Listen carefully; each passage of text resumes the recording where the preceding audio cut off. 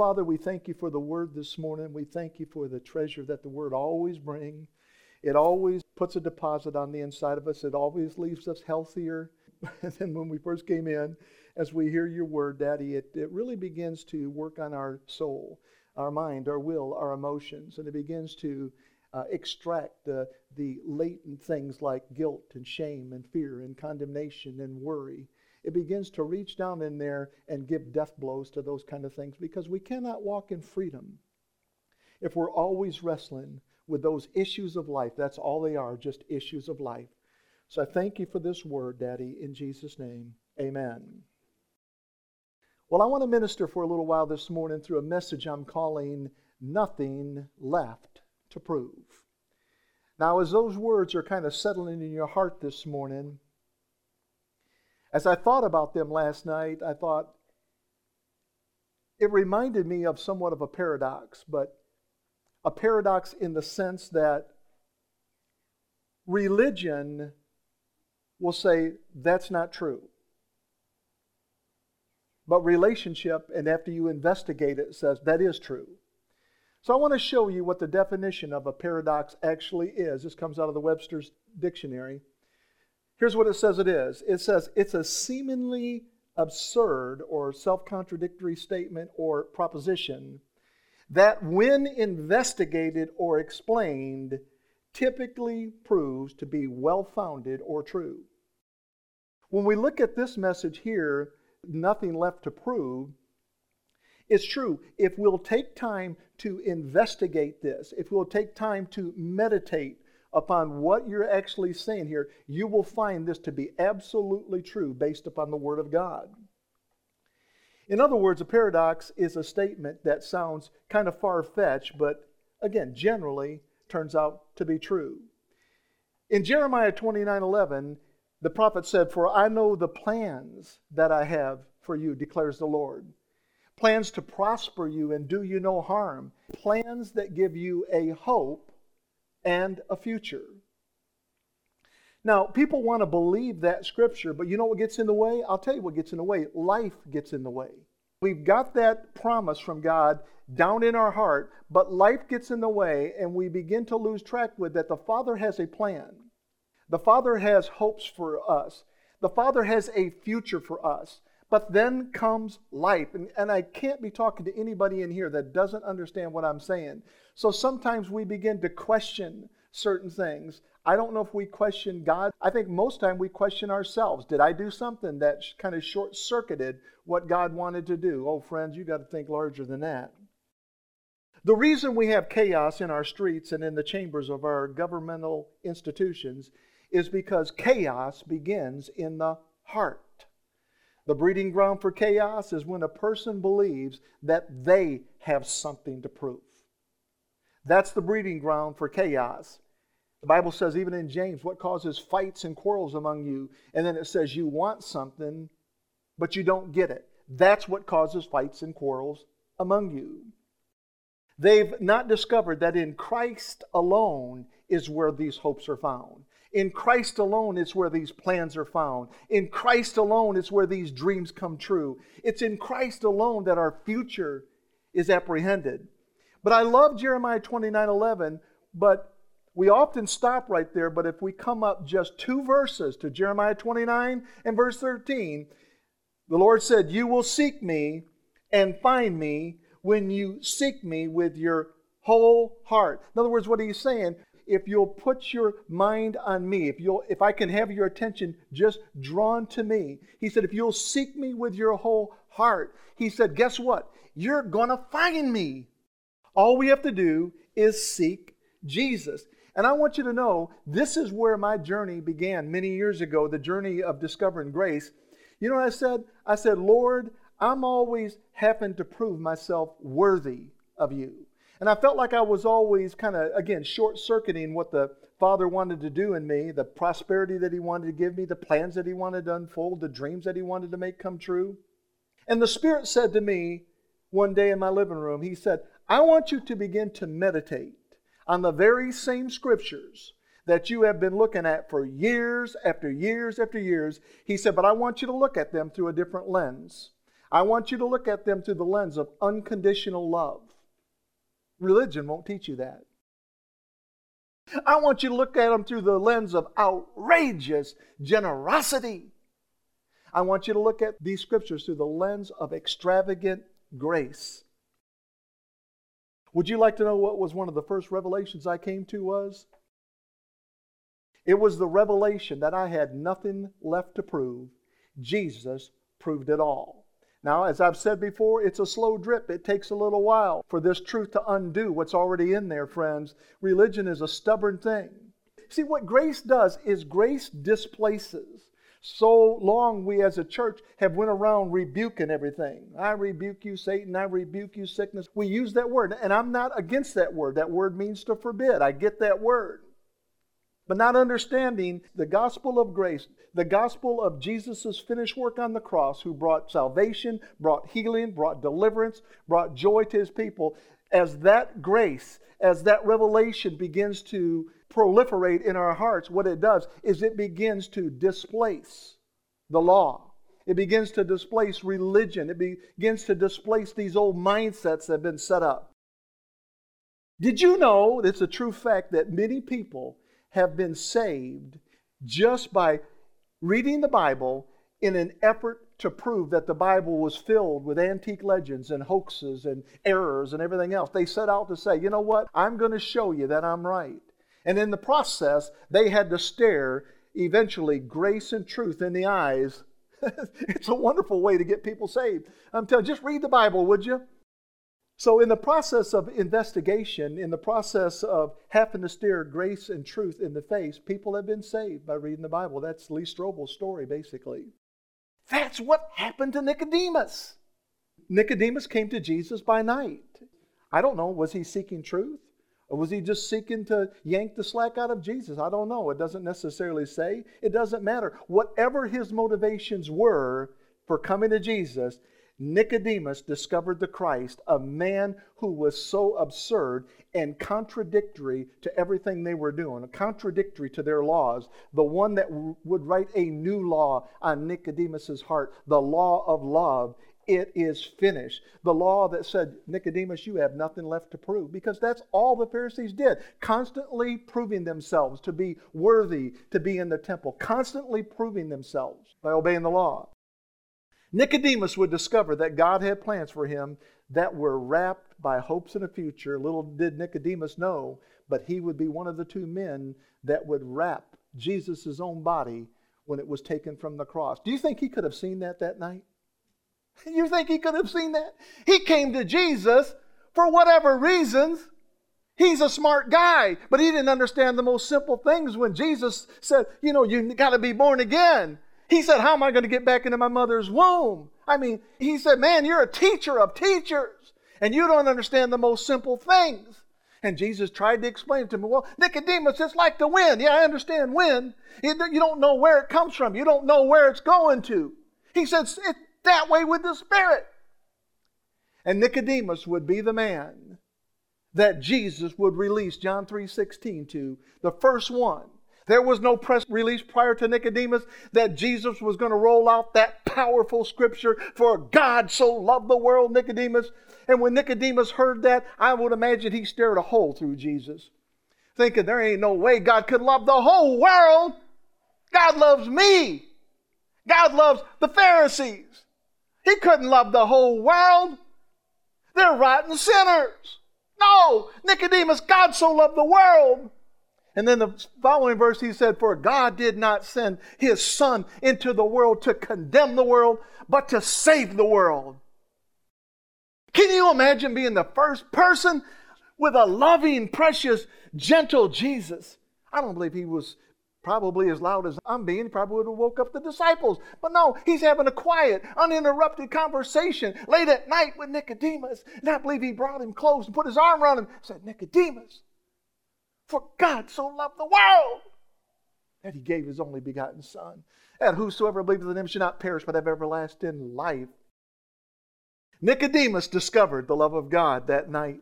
And you know that because the next time he's found in Scriptures, he's defending Jesus. That's John chapter 7. The last time he's found is John 19. He's taken his body off the cross. Something Pharisees didn't do. I've said that before. They didn't touch dead things. They didn't touch dead bodies. That was just beneath them. They thought they defiled themselves. There was just no way he was going to do that. But he didn't see him as a dead man. He saw him as a living man. Because that night, Jesus began to put Scriptures. This is why it's so important. And why I've said the reason we have so many issues of life going out there is because of fatherlessness in the homes. And homes that are void of Scripture. Homes where they can't see this amazing picture of the Father. Or maybe there are still people that are painting him with a baseball bat in his hand. No, it's not God at all. Nicodemus discovered the love of Christ that night. As Jesus would speak those words in his house, the very Scriptures that would leave Nicodemus with a lingering thought. If that's true, all right, let me take you for this. If that's true, that means I have nothing left to do. I have nothing left to prove. That's right, Nicodemus, you don't. It's never been about you, Nicodemus. It's always been about me. It's always been about my Father. The reason we have a hard time believing that in Christ we have nothing left to prove is because life conditions us to constantly prove our worthiness. Our less than perfect actions beg the questions, am I still worthy of such a great salvation? You see, a man can be the MVP one year, and he can be cut from the same team the following year. That's what happened to Christ. One day they hailed him, the next day they nailed him. I want us to take those 4 words, those 4 thought-provoking words, the words nothing left to prove, and then let's be honest with ourselves. Can we do that for a moment this morning? Just be honest with yourself this morning. In light of what religion has programmed us to think like, let's investigate the seemingly absurd and self-contradictory statement of nothing left to prove. Let me ask you a few questions. If there was something left for you and I to prove, then how would we know when our proving was complete? That's a good question, isn't it? You see, if I walk over to my cupboard and I get a drinking glass out of there and I take that glass to the sink and I open up the faucet and hold that glass underneath there long enough, the water as it breaches the rim and begins to cascade down the sides of that glass will tell me that that glass is full. I mean, a blind man would know that. But how does one measure their fullness in Christ? How do you measure that? How do you measure your fullness in Christ? Well, some look for a sign. There are people that constantly look for feelings. Friends, there's no need to look beyond the covenant-keeping God's promises. We have His promise, we have His assurance that we have been brought to fullness in Christ. I want you to take a look at this scripture right here. Colossians chapter 2, verses 9 and 10. There they are. Oh, I love these scriptures. Look at what it says. It says, for in Christ. Let me ask you a question. Are you in Christ? Is Christ in you, the hope of glory? Well, then this is talking to you. Look at that. It says, for in Christ, all the fullness of the deity lives in bodily form. And in case you didn't get that, look at what it says next. It says, and in Christ, you have been brought to fullness. He is the head over every power and authority. Friends, the fullness that is in Christ is the same fullness that is in us. There are not 2 different fullnesses. These are the same word. The fullness that is in Christ is the fullness that is in you. Now, I'm going to stand on that word. I don't always feel full.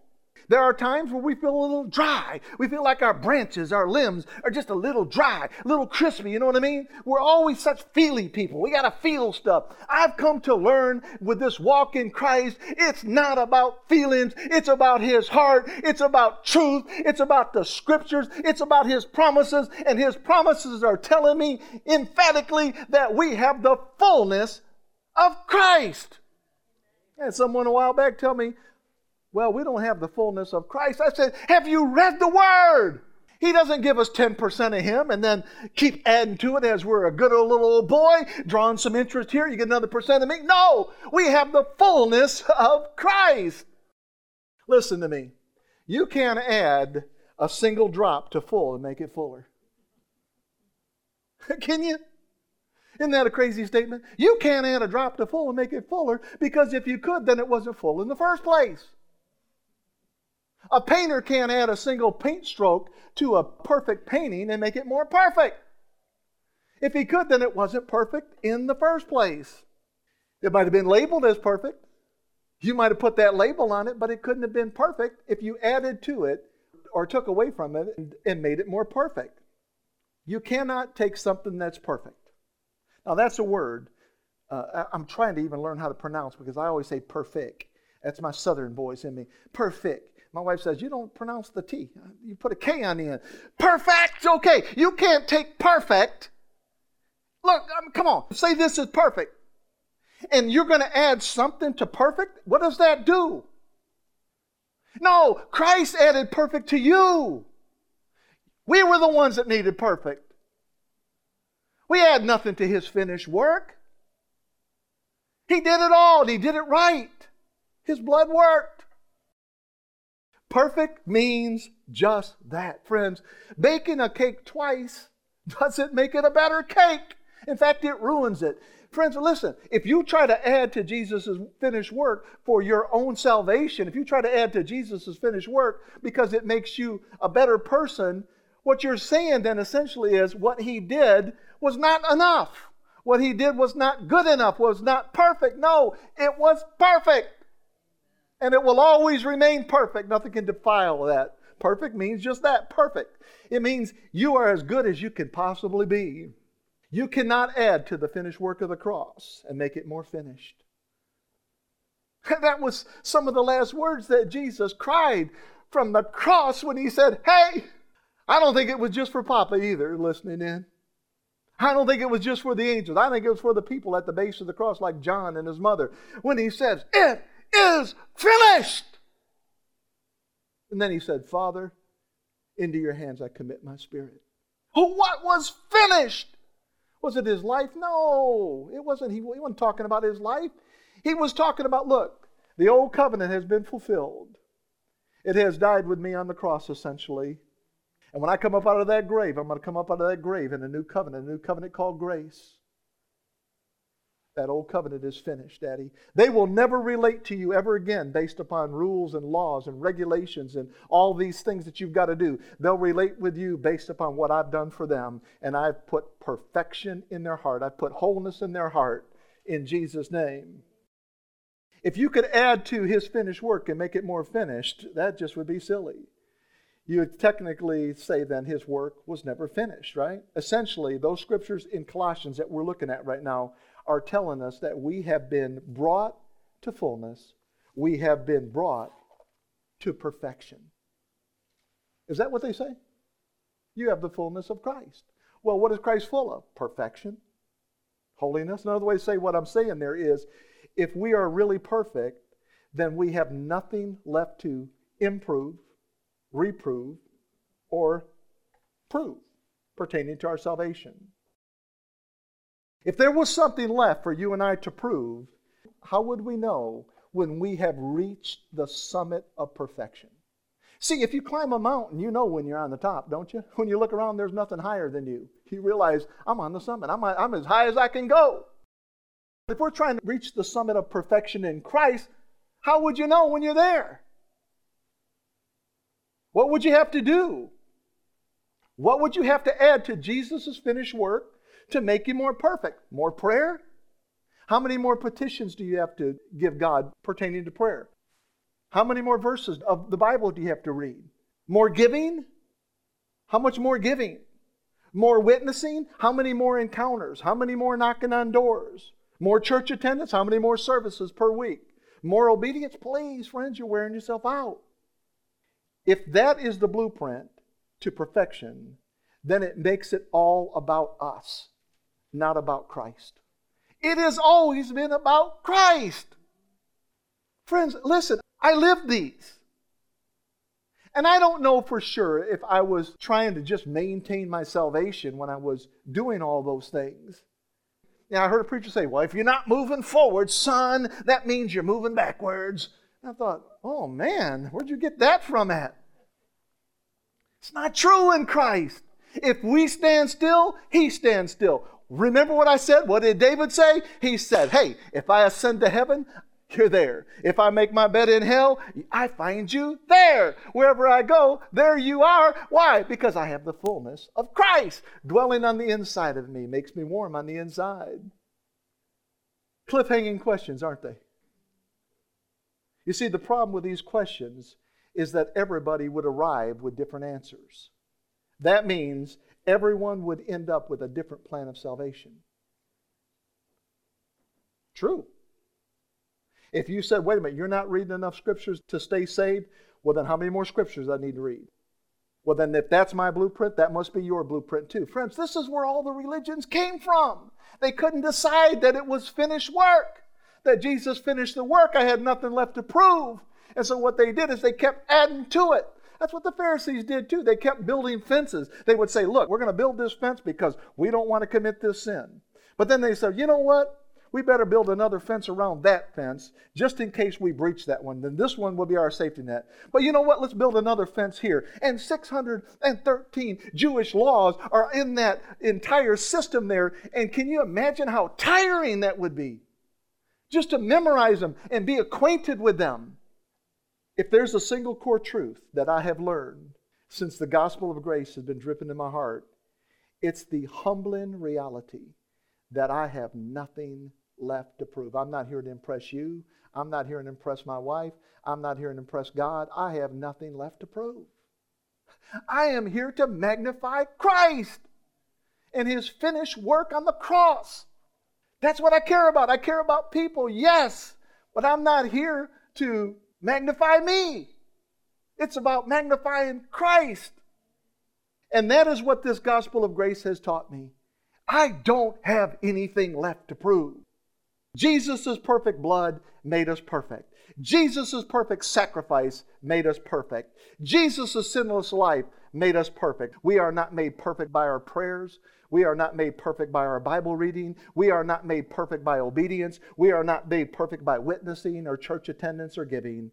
Jesus did it all, and the fullness of the Godhead lives on the inside of you and me, us and we. He has perfectly and completely saved us. I want you to say that in your own heart this morning. Just say it in your own heart. I'm perfectly and completely saved by the blood of Jesus, friends, because that is the gospel. You see why the Apostle Paul was a scrapper, man.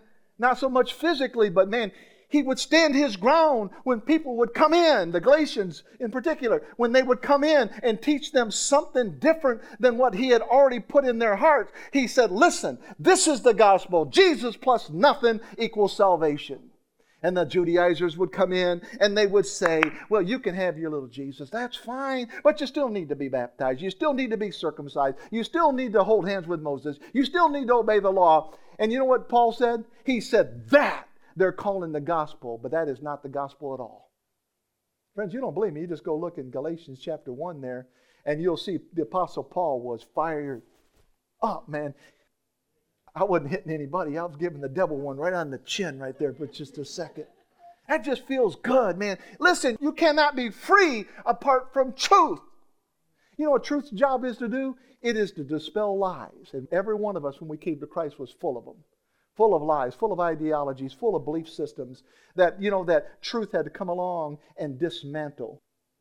I've watched people that set up for like fairs, and it always amazes me, especially that double Ferris wheel, when it's a big one, they got to take it all apart. So when it's all said and done, they're dismantling this thing. You can't drive down the road with a double Ferris wheel. You're going to take out bridges, friend. So what they do, they have to come along. They have a crew that dismantles this thing, nuts and bolts, and puts it on a truck. See, friends, that's what grace does. It comes along and says, look, I know you've been riding this Ferris wheel, this double Ferris wheel, and I know you've been screaming, having the time of your life, but I'm going to come along and tell you that is not the gospel. It's going to feel like I'm taking your fun away for a moment. It's going to feel like I've done something you're not used to, but I'm telling you, you cannot be free unless truth is dropping into your heart. And what it does, it dismantles lies. It deals with lies. Friends, the opposite of darkness is light. What makes darkness go away? Light. You name one other thing that can make darkness go away. Light. That's why Jesus said, I am the light of the world. He that believeth in me shall not walk in darkness, but shall have the light of life. In Matthew chapter 5, verse 14, he said, you are the light of the world. A city set on a hill cannot be hidden. We're full of light. We're full of love. We're full of grace and truth. So we are not made perfect by all these things. Jesus did it on the cross. He did it perfectly. He did it completely. He saved us completely, friends. You are saved to the uttermost of your fibers. You are saved. Look at these words in Hebrews chapter 7, verse 25. He said, therefore, He is able to save completely, or literally it means perfectly. He is able to save completely those who come to God through Him, because He always lives to intercede for them. If you only take one thing away from that, is you are saved completely. You are saved completely. What I want you to see through the message today is this. Jesus did all the proving, and He is the one that does all the approving. We do not make ourselves more full. We do not make ourselves more complete. We do not make ourselves more perfect. We do not make ourselves more finished or even more acceptable in Him.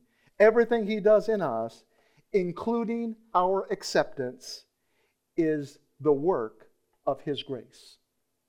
We see that truth in Ephesians chapter 1 and verse 6. Look at these words. It says, to the praise of the glory of His grace, wherein, or it literally means by which, this is how it happened, He hath made us accepted in the beloved. How did we get accepted in the beloved? Of His grace. He's drawn our attention to grace there. The unmerited favor of God. The undeserved, unwarranted, unmerited favor of God. That's grace. He's saying it's by that that you have been saved. It's by that that you have been made accepted in the beloved. I want you to make note that it is His grace that made us accepted in the beloved. We do not possess a filthy rags righteousness. We have the righteousness of Jesus Christ. Now, if we are trusting in our own feelings, if we're trusting in our own emotions and our own obedience as the metric for our righteousness, then our righteousness is going to be like mercury in a thermometer. It's going to be up one moment and down the next. It's going to be like mercury in a barometer. It's going to be all over the place, driven by external temperatures and pressures, but not driven by the Spirit. I am not trusting in my feelings. Feelings will lie to you. I'm not trusting in my feelings. I'm not trusting in my emotions. And I'm not even trusting in my human reasoning, because there are times when I can reason something out in my mind and I say, man, that has got to be it. That has got to be it. And I find out later, I'm so far off, it ain't funny. So I'm not trusting in any of these things to establish my heart in grace. I am trusting in Jesus Christ and every one of His promises. I am trusting in Jesus' crucifixion. I am trusting in Jesus' death on the cross. I'm trusting in His burial and in His resurrection, and I am trusting in His promises. His promises are all the proof I need. Listen, I wasn't there, physically speaking, when Jesus was crucified. I can't say that's the reason I believe. I wasn't there physically when Jesus came out of the grave. I can't say that's the reason I believe. I have to trust that somebody loved me so much. I mean, His very actions alone show us that. But that He would be raised from the grave, I'm trusting in that promise and every promise He's spoken. In the Olympics, you're as good as your next medal. In sales, you're as good as your next sale. In Nashville, you're as good as your next billboard hit.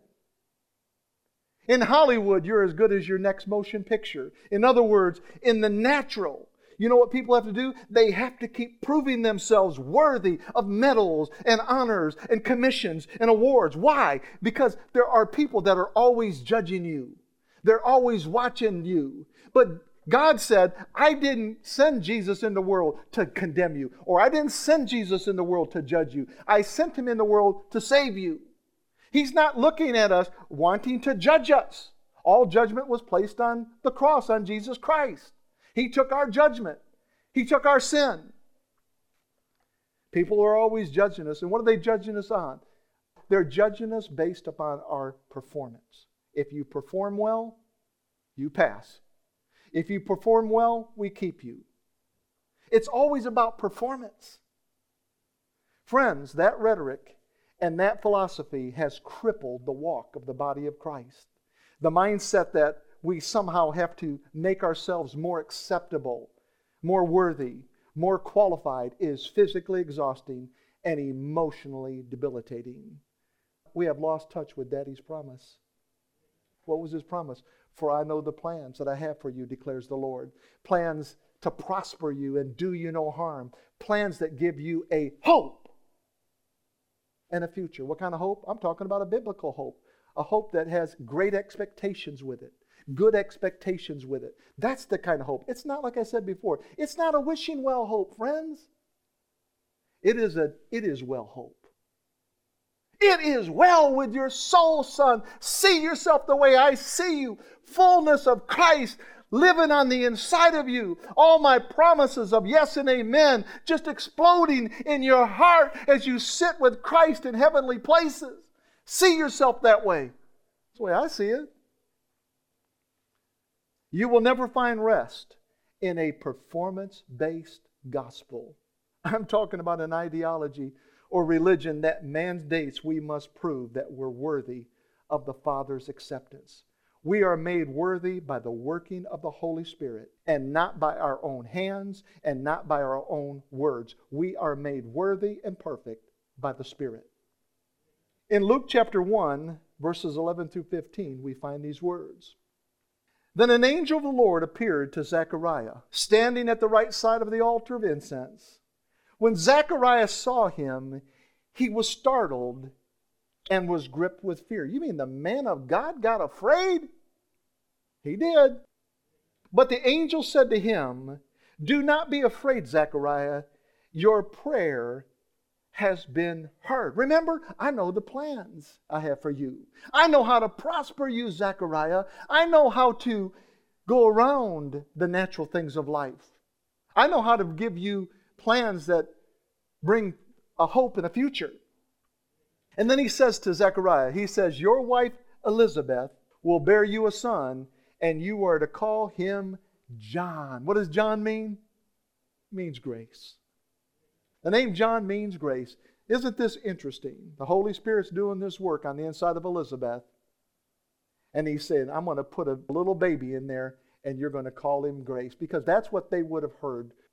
His name in the Greek is Ioannis. Doesn't sound anything like John. Ioannis. It's John for us in English. But behind that Greek word is grace. It's favor. He said, your wife is going to bear you a son, and you are to call him John. He will be a joy and delight to you, and many will rejoice because of his birth.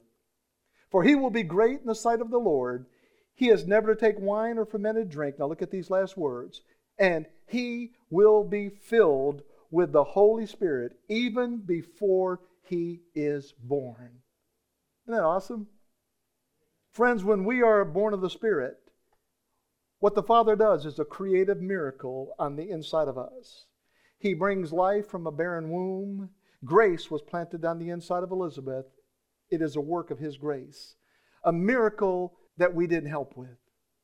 It's a miracle that Zechariah and Elizabeth couldn't do on their own. They needed grace. And what would grow on the inside of Elizabeth? Grace.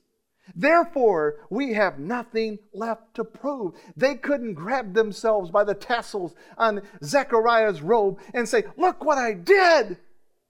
No, in fact, he was made mute, so he couldn't even brag about anything. He couldn't talk about anything. He'd seen nothing. We don't have to seek a nomination for the Most Improved Believer of the Year award. The Father loves you just the way you are. We do not have to compete for His acceptance. We do not have to sing for His mercy and for His grace. And we do not have to dance across a Broadway stage for His acceptance, for His applause, and for His approval. The Father loves you just exactly the way you are. We have nothing left to prove. By His grace, He has made us accepted in the Beloved. By grace, the cliff-hanging questions have lost their grip and have fallen away. By grace, our crippled and religious limbs are strengthened and encouraged so that we can run with the declaration that we have nothing left to prove. Jesus did all the proving. Jesus did all the approving. And then He said, I know the plans I have for them, Daddy. They're plans that are good plans. They're plans that get the harm out of the way. Daddy, help them to think like that. Help them to concentrate on, my Father's got a plan for me. It's a wonderful hope. It's a hope that brings a future. You don't know how many believers are sitting at home right now. They're in turmoil. They don't know what to do. They're waiting for a feeling. They're waiting for a sign. They're not allowing this truth to drip into their heart. I know the plans. Good plans. Plans that prosper you. Plans that do you no harm. Plans that pack up the Ferris wheel and haul it away. Plans that allow truth to drip in and deal with lies that are in our heart. Friends, we all deal with them. I'm telling you, I think that's what stands in the way of healing for the most part, is people cannot believe that they've been good enough for the Father to heal them. Come on, Trudy, you know you preach on healing. They can't believe. Do you think the Father wants to heal? Of course He does. Do you think everybody in the prayer line wants to see you healed? Of course they do. You think the ministers praying over you want to see you healed? Yes, of course they do. Then why do some people don't get healed? Because they can't get rid of this mindset. They've not allowed grace and truth to dismantle these ideologies, these terrible things. You've got to, first of all, establish in your heart the truth that He will never leave me. He'll never forsake me. So when I'm not feeling Him, it doesn't matter. Truth's like where 2 or 3 are gathered together, there He is in the midst. Truth's like whatever you ask from me in my name, I'll do it. You've got to let these truths drip in your heart. And then watch your hope, watch your dream, watch that plan unfold, watch it manifest. Years ago, I was giving a ride to a man who said he was an atheist. And we struck up a conversation. He said, I don't believe in God. I said, that doesn't change the fact that He's there. I said, why's that? He said, because I don't believe in anything you can't see. And of course, I pulled out the obvious ones. I said, well, do you believe in gravity? He said, well, yeah, I believe in gravity. I said, you can't see it. Yeah, I know, but I don't believe in anything else you can't see. I said, well, do you believe in wind? He said, yeah, I believe in wind. I can feel it. I said, exactly. He said, but I don't believe in God because there's no proof. And I looked at him and I said, young man, I said, what is it that you would accept as proof? Because the Scripture says, if you'll seek me with your whole heart, you're going to find me. I don't know who sowed those kind of things into his life, but I began to minister to him and make him think that there is a God that exists. He said, well, you still haven't given me any proof. I said, look at you. Look at me. I said, if you notice one thing about a human being, I said, we've got order.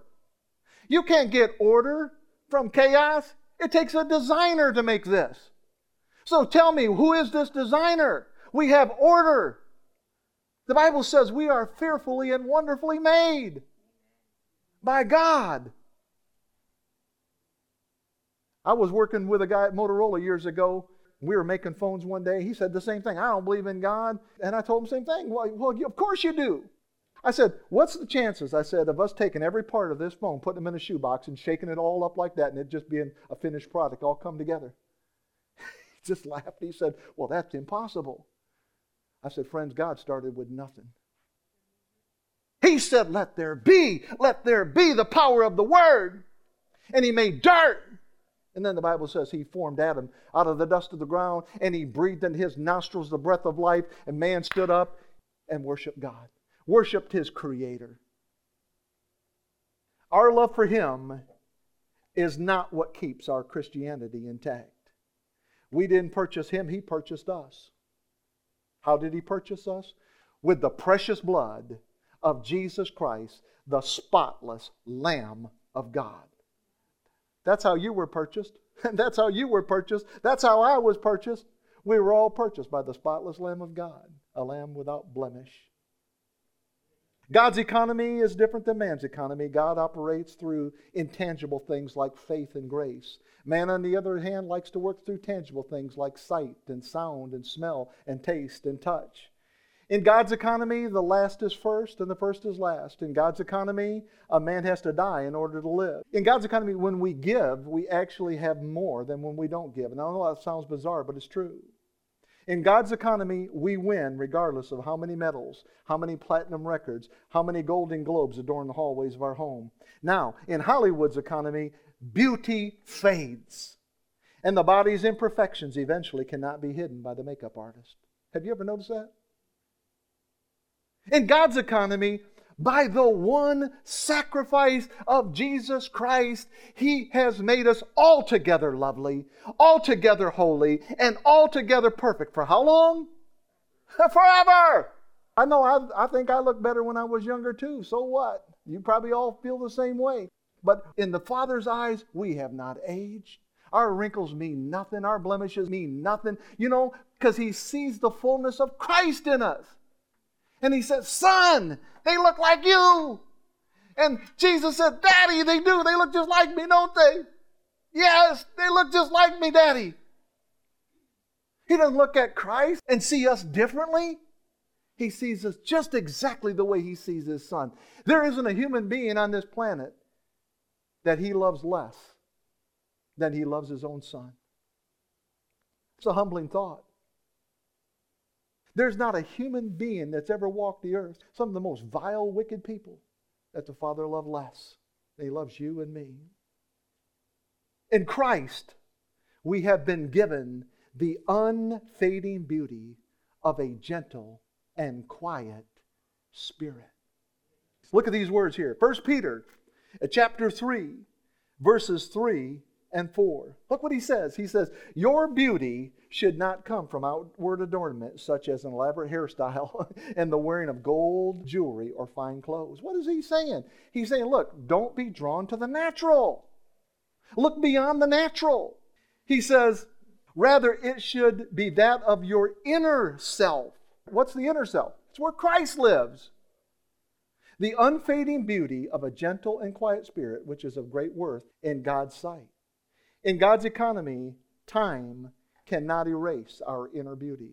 In God's economy, sin does not erase eternal life. In God's economy, nothing is wasted. In God's economy, the fragments of shattered hopes and futures are gathered up and put back together, beautiful in all their form. In God's economy, He multiplies grace in the areas of our insufficiencies. He multiplies grace in that area. Where we need it the most, the Bible says there's grace upon grace upon grace. Now I'm going to throw a scripture at you that may seem a little random, but there's nothing random about God. And there's nothing random about His demonstration of love. Look at this next scripture. Romans chapter 5 and verse 8. Look what it says. But God demonstrates His own love for us in this. While we were still sinners, Christ died for us. The word demonstrates there just means proves. God proved His love for us. And while we were yet sinners, Christ died for us. Well, let me ask you a question. Who did the proving? Well, it wasn't man. It was the fullness of the deity that did all the proving. Some of my final scriptures are going to be found in John chapter 13. Once again, in John chapter 13, I think we see an amazing demonstration of Jesus' love. I mean, if there was ever a time that Jesus needed to be the receiver of love rather than the giver, it was on this night. Jesus is just a few hours in front of His crucifixion. If there was ever a time that called for the disciples to prove their love for Him, prove their love for the Master, this was the time. One last test, if you will. One last final exam, boys. I'm about ready to go away. Isn't that the way you would do it? Isn't that the way I would do it? I want to make sure you're ready for this. I'm going to give you one final test to show you how much you love me. But that was not what was on Jesus' mind. Jesus wouldn't have any of it. No, He chose to prove His love to them, even to the very end. John chapter 13, verses 1 through 10. It was just before the Passover festival. Jesus knew that the hour had come for him to leave this world and go to the Father. Having loved his own who were in the world. I love these words. I don't know, they did something from my heart. They just massaged my very heart last night. It brought tears to my eyes when I read those words. He loved them to the end.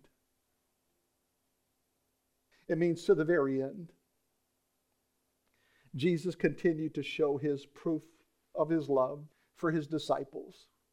You see, he wanted them to know that it had never been about them proving their love for him.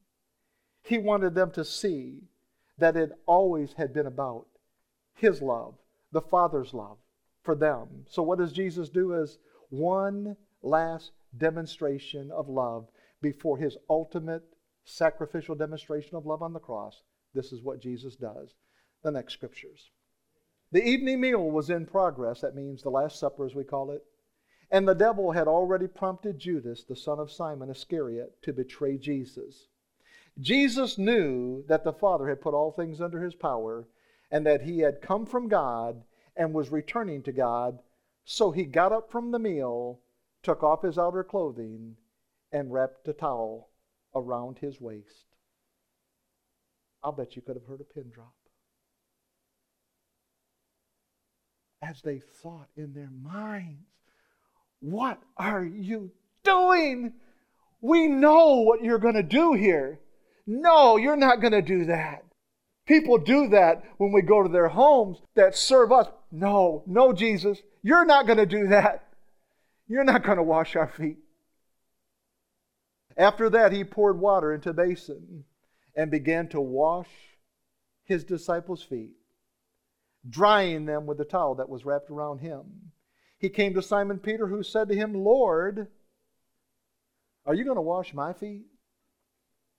Jesus replied, you do not realize now what I'm doing, but later you will understand. No, said Peter, you shall never wash my feet. Jesus answered these words. He said, unless I wash you, you have no part with me. Now, it's important to draw your attention to that little word with, because it doesn't say you have no part in me. It says you have no part with me. That is the correct interpretation in the Greek. You have no part with me. If he had said you have no part in me, it would have meant Peter lacked salvation, but Peter did not lack salvation. He said you have no part with me means you have no fellowship with me unless I wash your feet. And Peter understood that, because right after that, he says, then Lord, Simon Peter replied, not just my feet, but my hands and my head as well. And I love what Jesus says. Now, look at these words. Jesus answered, he that is washed only needs to wash his feet. His whole body is clean. I love this scripture here because, as I've made the point before, these sound like two of the same English words, but they are two different Greek words. So they probably didn't do it the best justice for us. When it first says, he that is washed, it literally means he that has had an entire bath. And it speaks of regeneration. It speaks of the man. Jesus is teaching a spiritual truth here. He's saying, son, brothers, disciples, Matthew, oh, you guys, look at this, John. Let me leave something with you. If you've been washed, he said, you only need to wash your feet. Basically, he's saying, listen, that first washed is a one-time experience, and it never gets repeated. And we see that in the Old Covenant when Aaron was instituted into the priesthood. He and his sons took a complete bath, but they never took a complete bath like that again. They washed their hands in the brass laver, but that was it. How can you say such a thing like this? Well, I didn't. The scriptures did, but because it's a finished work. That's how it can say it. After Jesus said, when a man has been completely washed, he said, all you need to do is wash the feet, a part of the body, signifying washing away the daily grime we deal with, the daily stuff that bombards our minds, the daily unbelief, the daily stuff that we deal with all the time, the Ferris wheels that we got to keep taking down, the untruths, the lies. He said that part has to keep getting washed away. And how does it get washed away? It gets washed away by truth and grace dripping into your heart. It keeps dismantling these things. Friends, the wonderful truths that reach out to us from the Word today are these. Nothing left to prove is not synonymous with nothing left to do. Don't get me wrong on this now. The grace message is not just take life easy, eat, drink, and be merry. As long as we have breath, as long as we have strength, there is much work for the body of Christ to do. But as far as our salvation is concerned, Jesus finished the work. We have been brought to fullness. The Olympics have been canceled. The competitions have ended. You don't have to compete with anybody. It's finished. The filthy rags of self-righteousness have been discarded.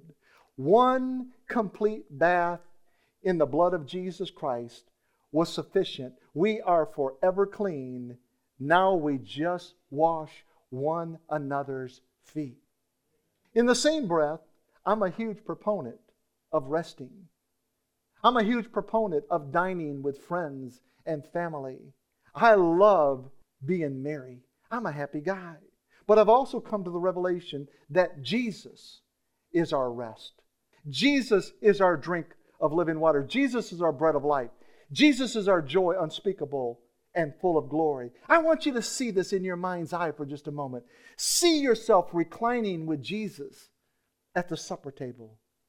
Hear His reassuring words as He whispers in your ear, "For I know the plans I have for you. Plans to prosper you and do you no harm. Plans that give you a hope and a future. This is the work of my grace. Son, you have nothing left to prove."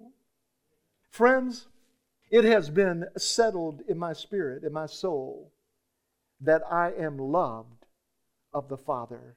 I don't need a daily shot of heavenly adrenaline as a reminder or confirmation of Daddy's love.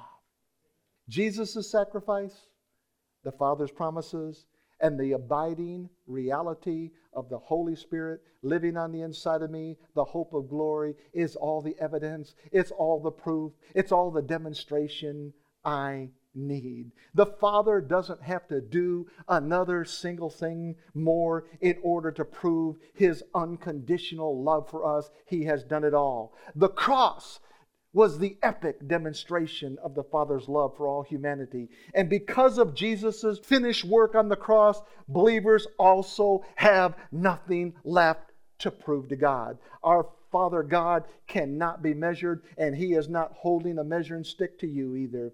He is a God that is without beginning and without end. Furthermore, Jesus' blood was sufficient payment for every sin, past, present, and future. Friends, find rest. There is nothing left to prove.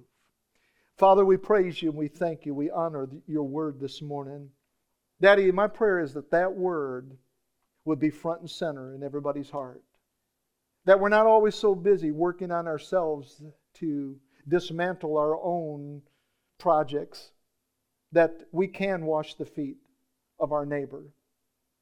But Father, I understand that the body of Christ gets trapped sometimes. They get trapped in a mentality and a mindset that I'm the one who needs the help. And I get that, Father. Help them to awaken to the reality that the fullness of Christ lives on the inside of them. We can't add a drop to full and make it fuller. We add nothing to the finished work. Jesus did it all, or He didn't do it at all. But I'm thanking You, Father, that the promises of God are yes and amen, and it says He did do it all. So, Father, we praise You and we honor You. We thank You that this fight is over with. The lies have been dismantled. They're being torn down right now as truth and grace are taking root and taking place in our hearts. We praise You and we honor You for that. Cause people to see, help them to see with all their hearts. They look just like Jesus. The fullness that's in Christ is the same fullness that's in us.